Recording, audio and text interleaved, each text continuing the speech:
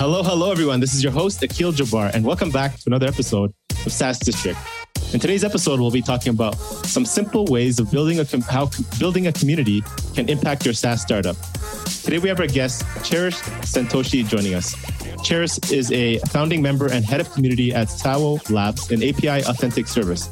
He is specialized in strategy and management and is currently managing programs for over 4 million developers across the globe and has worked for many companies, including Google, Microsoft, Amazon, and the government of India. So Cherish is also an advocate of change and believes that communities can change the world with innovation and constant progress. He is enthusiastic about building and expanding tech communities, as well as supporting technical education, which we'll talk about today. So welcome, Cherish. Super excited to have you on the SaaS District show today. Thanks, Akil. Thanks for having me here. Honored to be here. Looking forward to our chat.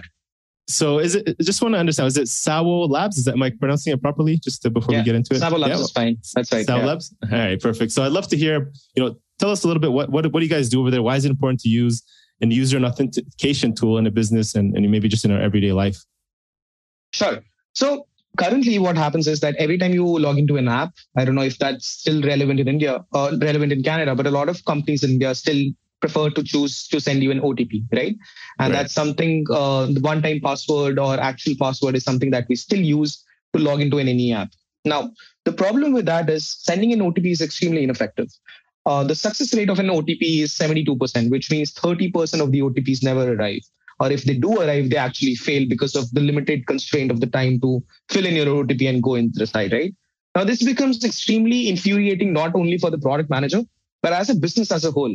Imagine you're running a financial, a fintech app, right? Imagine the revenue you lose because of 30% people could not onboard, right? The bounce rate, just if somebody lands on your website, and even if you're not doing something which is, fintech or like impacts, like millions of dollars, even if you're selling like an online t-shirt store, right? No matter where you are, anybody who reaches you and finds you and lands on your website will realize that these guys will not onboard your product because you sent an OTP and it was never delivered. So they'll just try it and then eventually out of frustration, they'll just give it away, right? Now, okay, so what's the solution here? The solution is to authenticate people using the most frictionless way possible, right? So, okay, so and you would see that anybody who owns a phone probably unlocks it using their thumbprint, retina, face finger, whatever, right? 160 times a day. So it's just almost intuitive. It's like a second nature. Now, imagine if you could log into any app or website using just like that, right? Using your face, your thumbprint, your retina, or just pin pattern face unlock, whatever you may call it. If it was as easy as unlocking your phone, you will not second guess logging into an app, right? The bounce rate will like just completely sort out. In fact, if you use Savo's and authentication, Savo authentication and passwordless, OTP-less authentications, you'll realize that the success rate from 72 jumps to 99.86, and that's phenomenal. And OTP costs you 1 rupee and 80 paisa to 1 rupee, and SDK like this and an API using Savo, it can cost you as low as 5 paisa. So that's 95% cost saved. So as product manager is happy because bounce rate has reduced. The owner is happy because everybody's just logging in as, not second guessing anything, not deteriorating the overall situation. And the cost is also saved by 95%. So, it helps everybody. It helps the business by improving their UX, their bounce rate, and also their cost. Yeah, 100%. I get absolutely frustrated when I see it, and especially when I go back into an app that I've been using for a while and they're like, this is now mandatory. You have to put it in. I'm like, and then I don't get the text and I'm waiting and I keep hitting resend, and then I'm like, try to call me and I'm like, this is just super frustrating. Yeah. So I understand that frustration very well. If I'm a product manager and I'm thinking of using something like this and, building it and thinking about my roadmap, should I be thinking this from day one, or is this something, I can implement at any time? Like at what point is this the right solution for me? Yeah. So fair question, right? Like we asked our community, our community of like serious developers that, do you think authentication before you build a product, or do you think authentication right after you built it? And the answers we've got were like both. There was a very 55-45 split between either or. So it doesn't really matter like whether you realize the authentication is needed or not. I think sometimes you kind of add the auth layer when you realize that your business needs it and the traction, the volume starts to grow up. And some people are like, I'm building it to scale right from day one, right? So I want auth as the first thing. So even auth happens right at the first login activity, the homepage, right? Mm-hmm. And so the minute somebody thinks of an homepage, they're like, this is where they will log in. This is where the OTP will come in. And sequential thinkers, lateral thinkers will think of it right from the get-go. People who flow and think of the overall vision and then fix out the minor details will probably look at it later. But either way, it's an SDK which you can integrate at any stage of your life or any stage of the product. Yeah, the latter of what you described is probably somebody like me. Think of the big vision and then how to break it in later. And but I think security is super important. I think you have to think about that from the beginning. I guess that's the whole kind of purpose of this, is building security and protecting the users. Right? It's just a simpler way and a frictionless way to implement that. And there's this quote you mentioned, which is on your site: "It's the only tool developers would crave for." What do you mean by that? And how does that how do you guys differentiate? What's your differential advantage of the rest of the guys out there? Right. So, I mean, look at it this, right? No matter what stage of a developer you are, you will eventually trying to build a product. You'll not only, you want to be thinking of the product as a whole, right? And you would want to kind of find a way that your product improves in all the metrics that it matters. So let's say Akhil has an app, right? Akhil has an app where all his podcasts are there. Now, Akhil doesn't want anybody to download that app and not go through it, right? And then uninstall it by realizing, I never used it anyway. Why keep it on my phone, right? So what Akhil would do as a content creator, as a developer, as a product manager, as an owner of the businesses, will make sure that anybody who downloads that app goes through, at least experiences what he has to say. Now, even if that person uses it for the first time, then uninstalls changes phone, uninstalls the app, downloads again, you don't want to send them the same OTP, give them the same experience the first time you gave, where you give them passwords and OTPs, and then they have to go through the same process. Then how many times have we, in general, reset our password? Do you know, on an average, people have 26 passwords that they have to remember to use the common apps that they have to? Imagine if everything was just one password and that can't be copied, which is just you, right? Mm-hmm. Your PIN, pattern, face unlock, and just everything on your phone works seamlessly. If that was the case, right? A developer, no matter which app he's building, a developer who's building a platform like OS, like Android or iOS, or like OTP, like original equipment manufacturers, like these people who build phone like OnePlus, Xiaomi, iPhones, right? Who have like the entire grid just logged into one OTPs or one single way of authenticating. All of them would want to use something like that because it's seamless, passwordless throughout your ecosystem. So if you're a developer, whether we like it or not, you're part of an ecosystem which is being run by a product manager, and they want to make sure that, just like Akhil would, that everybody uses their product as seamlessly as possible, and hence they have to think of auth as a solution. So, and that's why I think Savo comes into play like really perfectly. So it has a huge TAM, and it's improving, like increasing day by day. When founders and VCs are just penetrating into marketplaces which never had the internet, right? Where they're the first time experiencing the internet. It's the first time that they'll download an app and you will try and log in, right? And if you're creating a frictionless way for them to log in, well, nothing like it. You'll probably win the long-term race. Right. So that's why it's important to build that way and use Savo for that reason. So right now I can see it on my phone here. I use the fingerprint ID. But you still get that annoyances from using an actual PC, I think, or computer desktop. Obviously Apple has come up with Touch ID on their laptops. But do you see anything coming up? Some kind of solution there, that would work on a computer side, on locking in. Yeah, the computer side, of course. So, so let's look at how authentication happens, right? Yeah. So anytime I have to verify you are Akhil, I will verify it using three ways. One, I will verify something that you are. Like I will validate using one of these factors, something that you are, something that you have, or something that you know. So passwords are something that you know, right? And keys, like a physical key. Think of any way where you've proved that you are Akhil, you've used any of these factors. So a key, like a public, it can be physical key or an encryption key or whatever, is something that you have, right? And the third is something that you are, and these are biometrics. So even if you change platforms, even if you change devices, one of these, or in fact more than one, would be used to actually to authenticate you, right? So it could, if you're using just one, it's single factor authentication. If you're using two, then it's 2FA. If you're more than two, then it's MFA, multi-factor authentication. So regardless to which device you're on, you would be using either of these. It depends on the equipment manufacturer, on the product manager, what they wanted to use. But of course, fingerprint will be a little dicey and kind of annoying also to kind of use it on a PC for sure. Sure. Yeah. I'm trying to think if there's anything else other than like Face ID, which could probably be another one. Cool.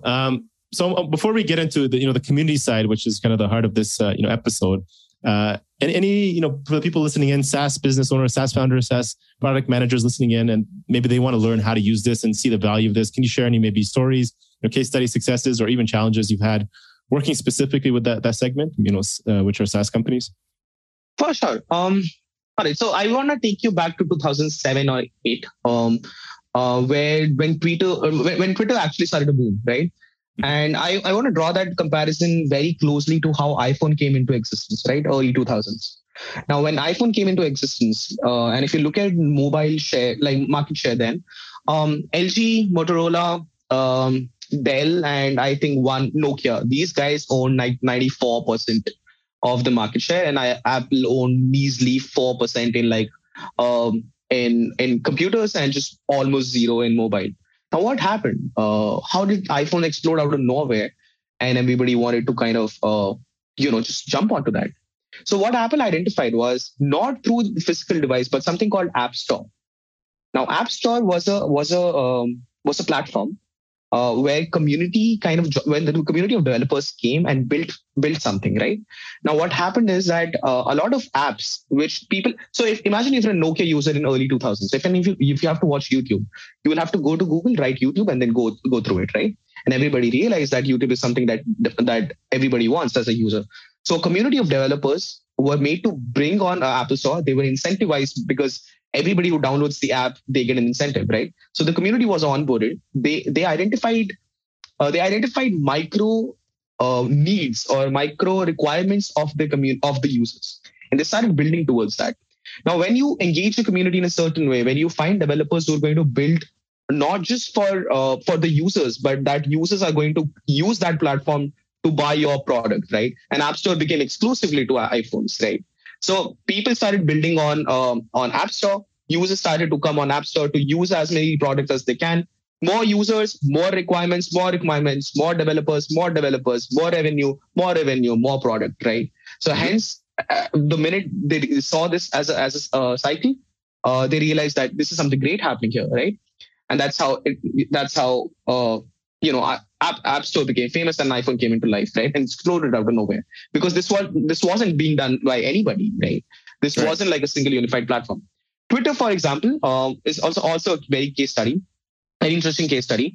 You'll realize that when Twitter came into life, the way you would get startup news was very scattered. You'd have to read 3-4 newspapers, and also even the information that you would seem like you would want to consume was probably vetted by and supposedly credited as newsworthy or worthy of broadcasting to the public by giant media houses. So they were gatekeepers.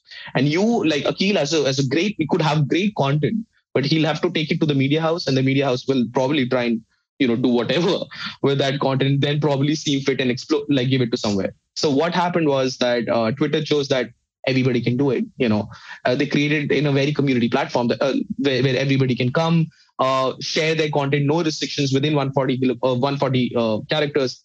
And the minute people realize that people can tweet anything about it, right, with no and reach multiple people without any gate checkers, without any gatekeepers, without anybody trying to find if this content is worthy of putting out, it exploded, right? So communities have always been the part of improving SaaS companies' growth, has always been and always will be also, because growth is like a multiplier which needs people's attention. And if you can onboard more and more people to give that to your user base, you're always going to win. And I'll probably expand on how communities are evaluated maybe later in the series. Sure. Or yeah. Sure. I mean, we can get into it. I mean, that's the whole value of having community, right? So, having that attention, having that loyalty, building that base that you can, always communicate with and have without barrier, right? I think that's the kind of key there. From your side, maybe you can chat about what you guys have done at Savo. What are the strategies that you guys use to build, your communities and those strong connections, and maybe tie that into how building communities can, maintain and build that innovation and growth for startups as well. Sure. So if you're a SaaS founder, right, and if you're thinking of what are communities, how do I get by it, how do I build it, how do I use it for my product's growth? Before you build a community, let's just understand that every community has 4 factors that make it like worthy of like attention, right? Okay. The first is the size. Now, let's say you and I have a community of 100 people, and I have like a people of 50,000. Your image rate would be like maybe 50,000 people is worth more, right? So let's just bet on that. Okay. So the size is probably the bigger is better. But now the problem with 50,000 people is that maybe I'll not have as engaged people as you would, right? Because it's easier to engage 100 people than it is to 50,000. So it becomes like a necessary evil where as you grow, you have to keep increasing your engagement in general. So that's the first factor, that you pick a smaller size, more engagement, or a bigger size, less engagement, right? The second factor is quality. Now, let's say quality is defined by the value, by the kind of people you have in the community, right? Now, what kind of people do you want? Now, that's subjective. Now, if I'm building a community for dog parents, right? I want people who care about dogs, right? So whenever you build a product, you have an ideal user persona, which means if I can have more people like this, I'm gold, right? So the more kind of people you have in your community, the better it is, because then you have exactly what you want and less of the fluff, more of the material, right? So that's the quality. The third thing is influence. Now, let's say Akhil has a community of 100 and I have a community of 100,000. But Akhil has President Obama out of those 100. Well, you win, hands down. And I have nobody, right? So the kind of influential people that you have there, their reach, people living looking up to them, their pull in the market, right? That wins. So that's the third thing. Cred is a great example, and I'll speak about it later, how influence matters. And the fourth was spend capacity. Now, people pay in more than money, right? They pay more.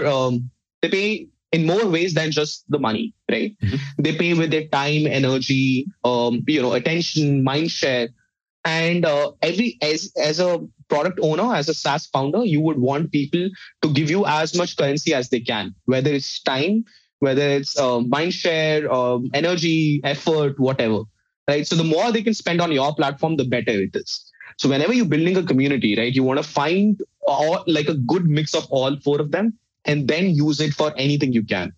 Because as a founder, you could either build a community and then launch a product, or launch a product and then build a community. Depends who you are. Like I said, lateral thinking or like the flow people, right? So that being said, right, whenever you're building a community, you can use either of these. These are 4 things that matter.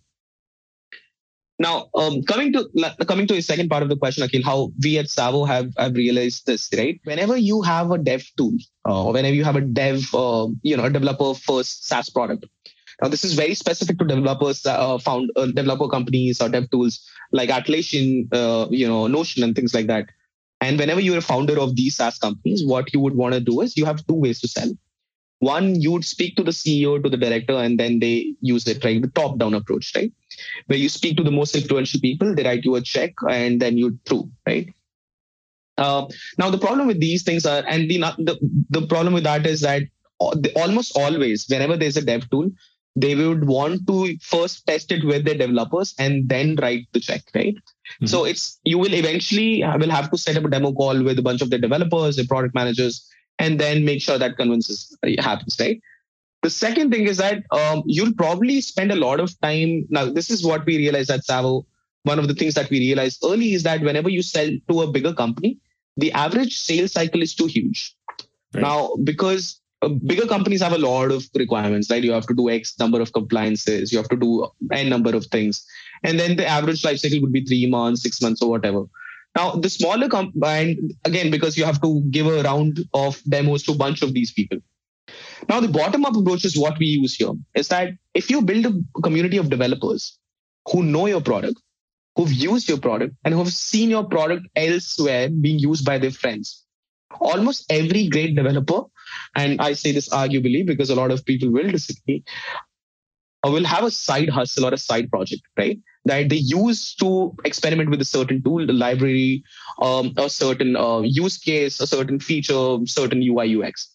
If they've used my product in their side project, it becomes easier for them to vouch for it within their company, right? So imagine if I have 100 people, and out of those 100 people are 20 people for a startup that I'm potentially going to sell to. These 20 people are already using my product and well versed with it, have realized its potential. It's easier for them to influence their directors, their decision makers, the person who's going to write them a check. Because the minute I go there, go to that decision maker, they say, "Hey, here is my product. Maybe I want you to use that." And the first question is like, "What does it do?" I'm like, this does XYZ things. Developers on your team are already using it. Why don't you ask for that?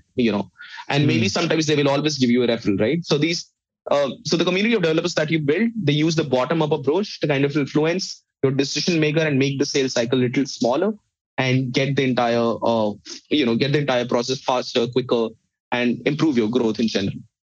So I understand it from that perspective, right? It's more of a tool to kind of, influence, get people to use it, kind of more product led, get involved with it, and then use them as a sales, to the decision makers.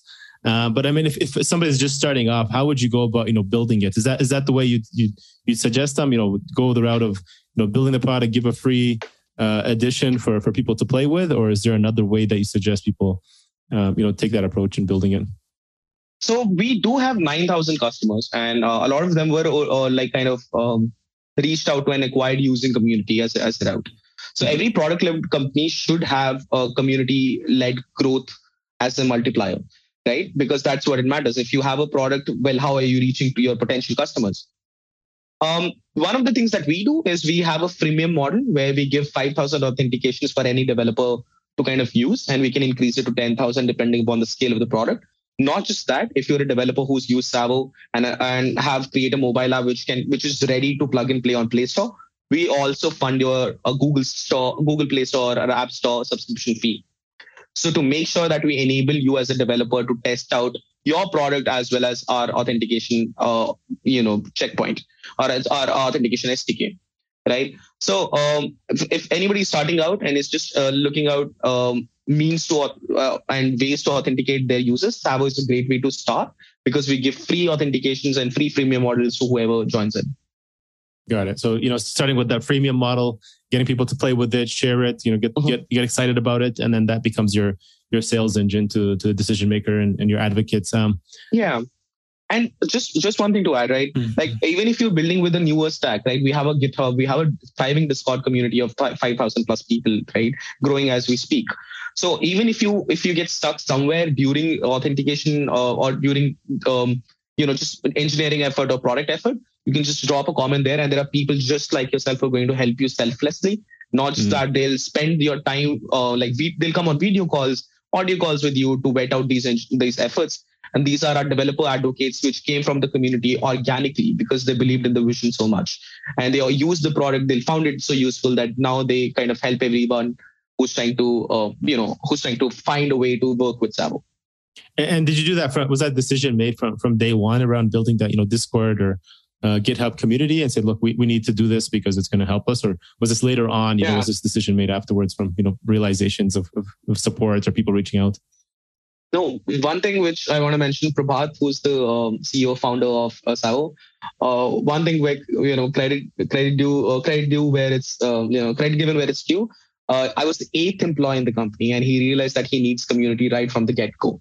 So I joined last year, and within a span of 1 year, we've grown from 2 people to kind of 50 plus people now. Mm-hmm. But that being said, I think we started from day one itself. We realized that it's something that we need because it's a developer-first product. And if you're not making the developer first approach, you're doing something wrong. A lot of our effort, a lot of our engineering efforts, a lot of our product features and pipelines are actually fueled by developers. So what we're going to build is not just decided by 4 people sitting in a room, but like a community who really uses it on a day in, day out basis. who sees the use cases that we can't, who speaks to people that we don't, who will probably work for the companies that we will probably not have interaction with, who has engineers, friends, developers, circles that discuss things that doesn't happen in a four-member product team meeting, right? So if they are designing your product roadmap, you're doing something right. You obviously vet them based on your vision, but if they have the equal stakeholder, we take their product or we take their features, we build on them, and we tell them, hey, we built something based on what you just said. Here is your incentive, and we have like a round table with them where we discuss ideas and we make them equal stakeholders of our product roadmap. It's open. Our product roadmap is open for 5,000 people to come and see and look at, comment at any point in time. A quick note from our sponsors today, and we'll be right back.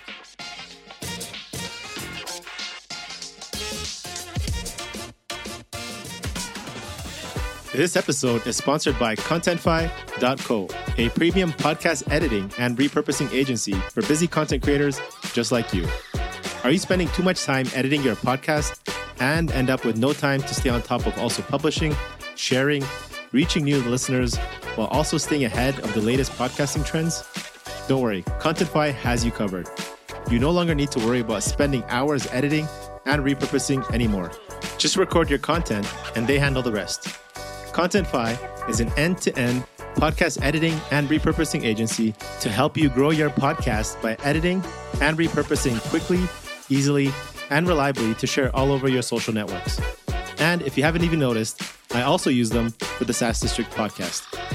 So join other busy content creators just like you and me and start saving time and money while you grow your podcast show.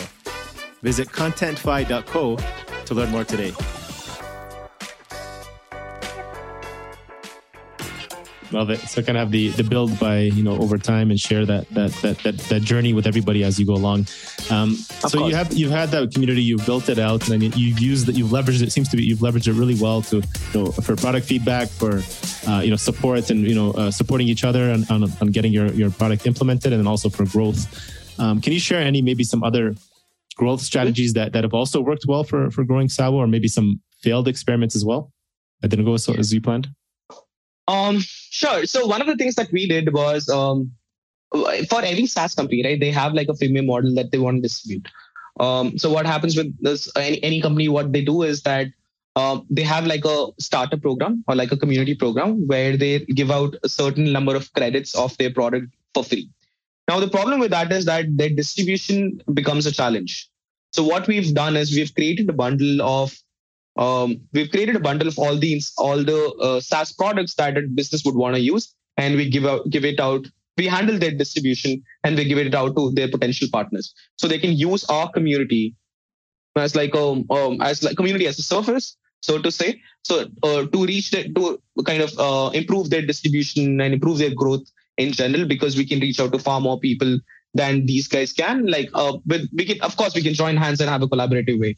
So it's a great growth strategy because we have like a bundle of all the SaaS products, all the credits that potentially a developer or potentially like a SaaS founder would use. We bundle it to them and we give it to you, and whatever you have to offer, we take it, bundle it, and give it to somebody else. It's like a whole community kind of benefits from each other. That's something that we have done.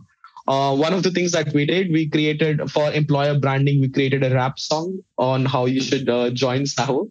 That also worked really well. Those are a few things that we keep doing. It's a young company. Everybody is in their early 20s or something, Nice. Mid-20s is what the average age is. So everybody likes to keep it fun and around. Yeah, I'm guessing you are the guitarist in the background, right? On that one. I want to hear the track there. True.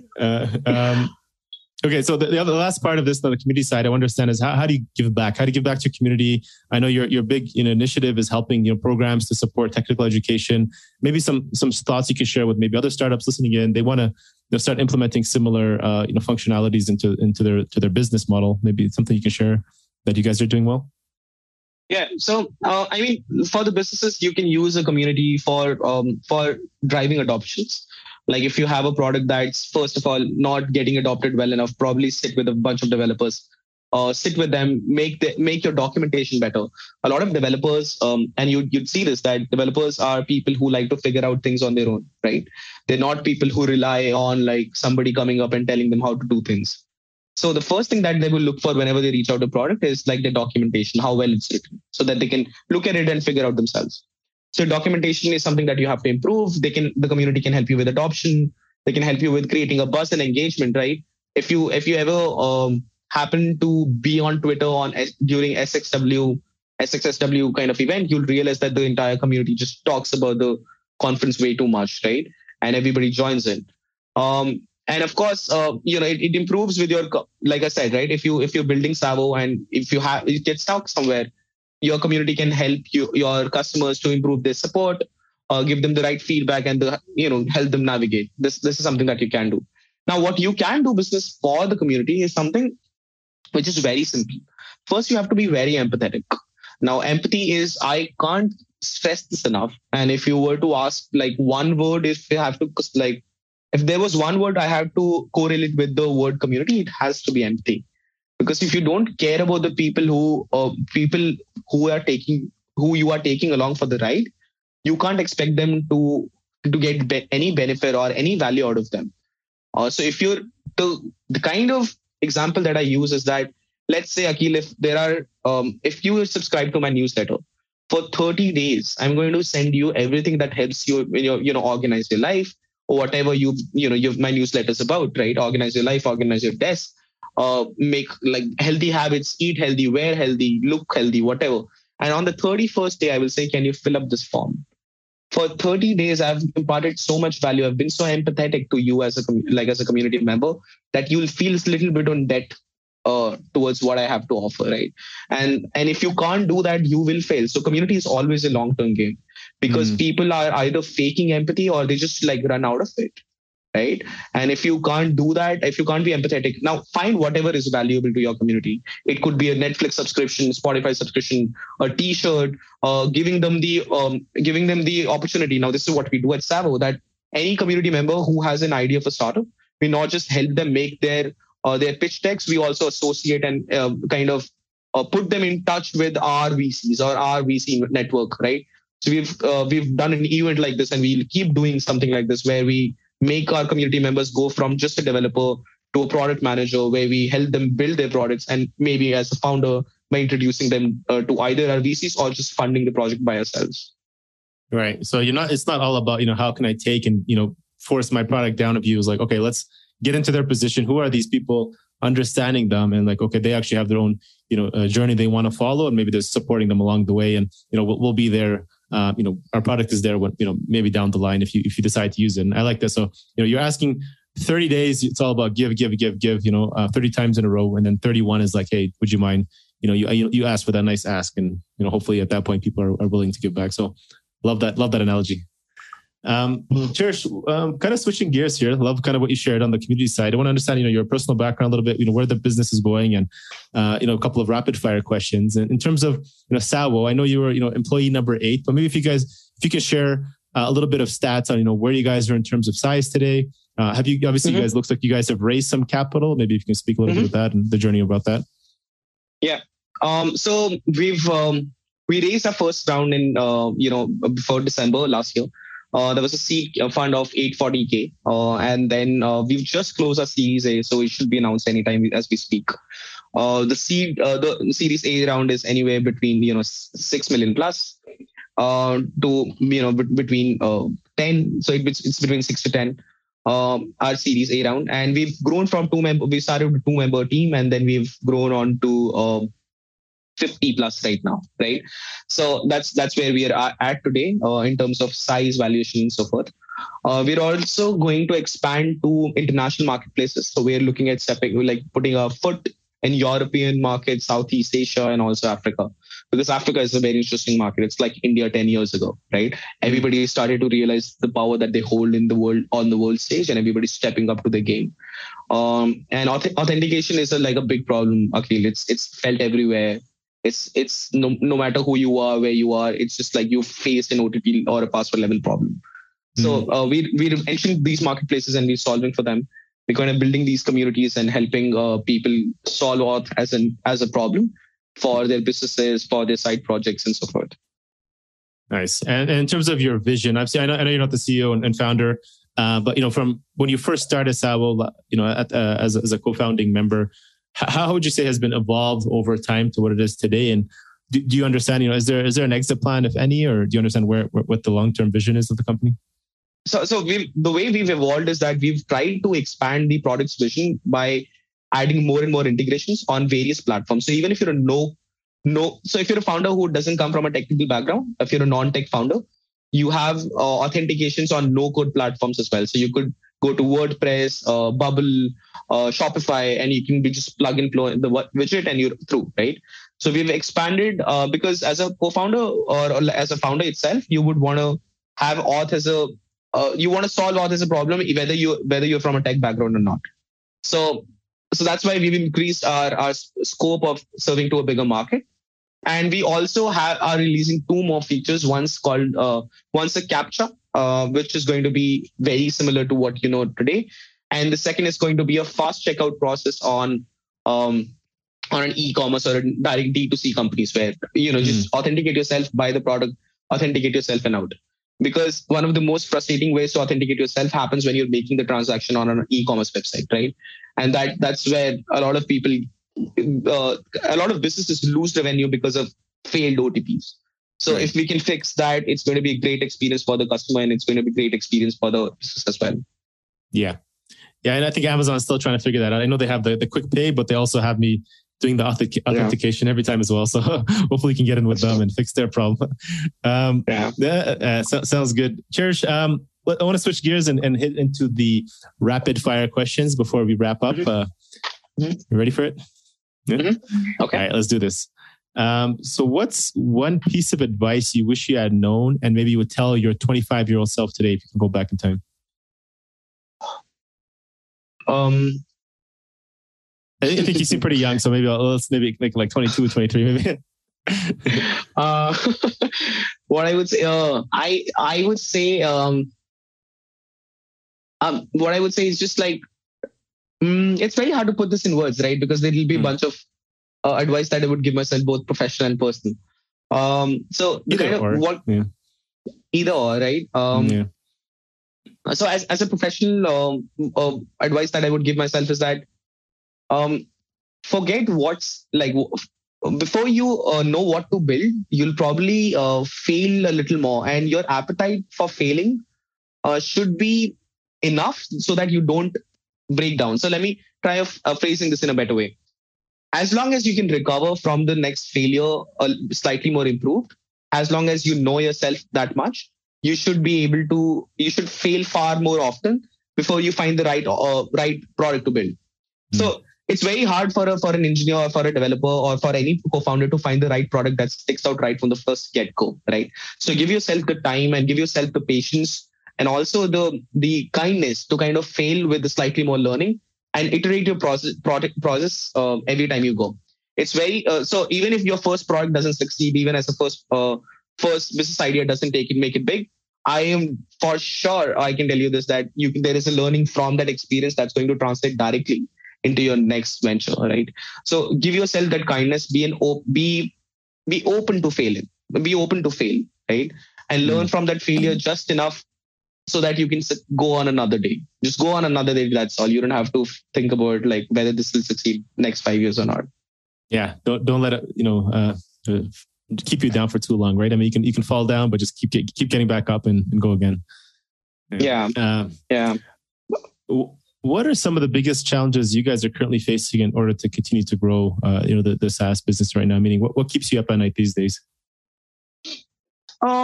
So India is a great market, right? Like we for last between 2010 to 2015, we probably had like 2 to 5 unicorns, and between we I think a few weeks ago we had 32 unicorns in a week, which was insane, which growing at a rapid pace. Now, that being said, right, a lot of the entire market is kind of out there and building something which can probably accelerate their career, accelerate their business, and accelerate the entire market in itself. So there are always going to be newer use case where auth can be implemented. And whether we like it or not, we'll not be able to identify that at all, right? So one of the things is that we always keep an eye for where the community is using the product in general. And then we make sure that if this is a use case that we can potentially serve as we go along, right? That's what I would say. And that being said, growth is always is something that everybody focuses on. Entering international markets is something that we haven't done before, so it's a newer game for us, and we're very excited for it. And I'm sure we'll probably do well, because if you're in India, dude, India is not a country. India is like a continent, and everybody needs to understand that the diversity you have from top to down, and left to right, it's far more than you can consume. People don't speak the same language. People eat completely different food, completely different attire. Everything is different, and if you can compete in a market like India, and you do something, you're probably something at world stage for sure. Where are you guys planning to hit up next? Are you guys going directly to the US market, or what's the plan? Not US for now. So we're entering Europe. We're taking countries like we're starting with London. We're starting with the UK, Ireland, Portugal, and then we're also going slightly Eastern European, which is Austria, Ukraine, Switzerland, and we're Turkey also, and these countries. And then Southeast we have, of course, Indonesia, Malaysia, Singapore, and we also have Vietnam, Laos. Yeah, these countries is what we're headed. And in Africa, we'll probably touch base the last, which is probably we'll start with Uganda. Nice. Who or what are some of the best resources? It can be books, people, mentors, or people you follow, who you'd say have been the most instrumental to your success over these last few years. So a few founders that I really like, and they're very freely share their knowledge, and they share it in a very sensitive, they make sense even if you drill down into it and look for specifics, and they make sense even if you're stepping out and taking a step back and look at it holistically. I'm a huge fan of Naval Ravikant. I think he's a great he's a very stoic when he explains things. Mm-hmm. I think one of the guys who I really like is also Kunal Shah, which is the founder here at Cred in India. Now, one of the things that he's done is built a community of credit card holders in India, which is a very small percentage, right?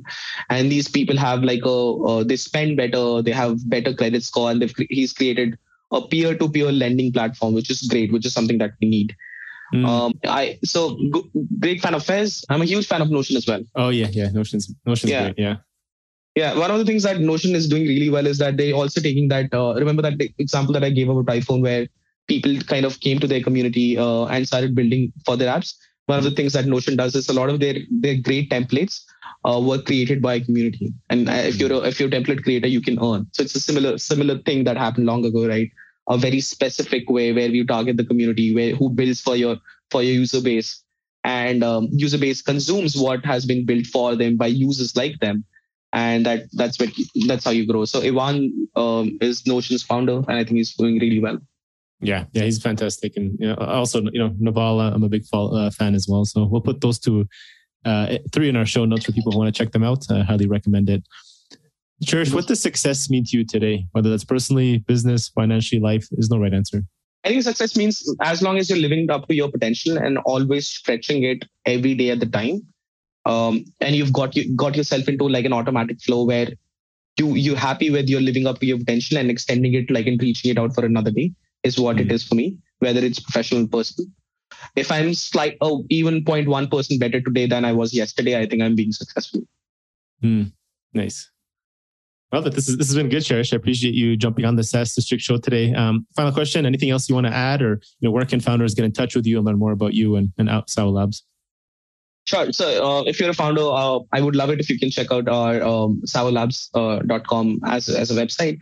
If you're a developer, product manager, just a startup enthusiast who's just looking out how Sawa works, what is it all about? We also have a Discord community that you're welcome to join. Everybody will be will extend a helping hand there, and we'll make sure that you have a comfortable time there. That being said, if you want to get in touch with me, you can reach out to me at on Twitter or LinkedIn. My handle are very simple. It's just my name, no spaces. So twitter.com/Cherish Santoshi or linkedin.com/in/Cherish Santoshi. That's as simple as that. Yeah, that's about it. Akhil, thanks for having me over. This has been great.